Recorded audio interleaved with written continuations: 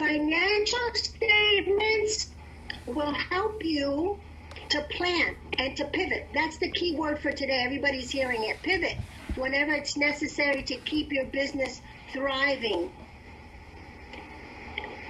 Now, there's a progression to bookkeeping. When you start your own business, you will probably end up doing it yourself, which is fine. The cash flow statement that I'm going to give you as a gift is on Excel. It's very useful. I have a good handful of clients that we still use Excel, and I have a bigger portion of clients, though, that are on QuickBooks. Now, it doesn't matter which method you use, if you use Excel or QuickBooks or any other software. You will have to create your chart of accounts. That is the accounts, the name of the accounts that are pertinent to your business. Every business is different. For example, a restaurant is not going to have the same chart of accounts as a hairdresser because you're dealing with food. One is a service, the other one is selling products.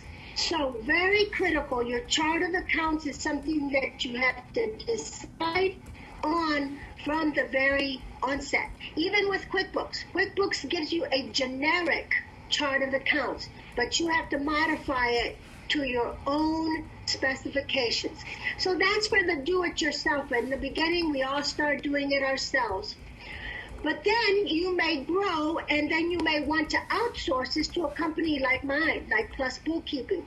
Especially if you are in a creative endeavor, if you're visionary, and I'm hoping that everybody on the call is visionary, so that you may not want to crunch the numbers. A lot of people don't like crunching numbers. It stresses them out. And so it does affect your creativity. Then, when your business is much bigger, you may want to hire an in-house bookkeeper or an accountant. As I'm sure most of you know, there are companies that have full-fledged accounting departments. Now, when you start your business, it is extremely important that you separate your business account from your personal bank account.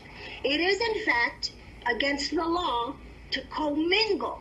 Now, in the beginning, we all have to put in what we call capital, self-capital, to start your business. But don't make that a habit and don't let it be long-term, because as I said, it is against the law. And also, it is so important for you to choose the right bank. Not all banks are the same. I started out with what we call community banks, the small banks, because I wanted that customer service that they would give to a small business. Now, they may not have all of the technology that the large banks have, like Chase and so forth, but they're not that far behind. They certainly do have their technology advantages. So choose your bank and make sure that they are part of your team. Now, by having a separate business account, it's going to be much easier for you to prove what purchases are yours versus which ones are the business. And number two, it simplifies the steps. If you ever face an IRS audit, all you have to do is just produce your bank statements and you will have everything right there. It also decreases the amount of time that it takes to file your taxes when filing a tax return, because your CPA will ask for these numbers. So it's just much easier to have them right there on hand.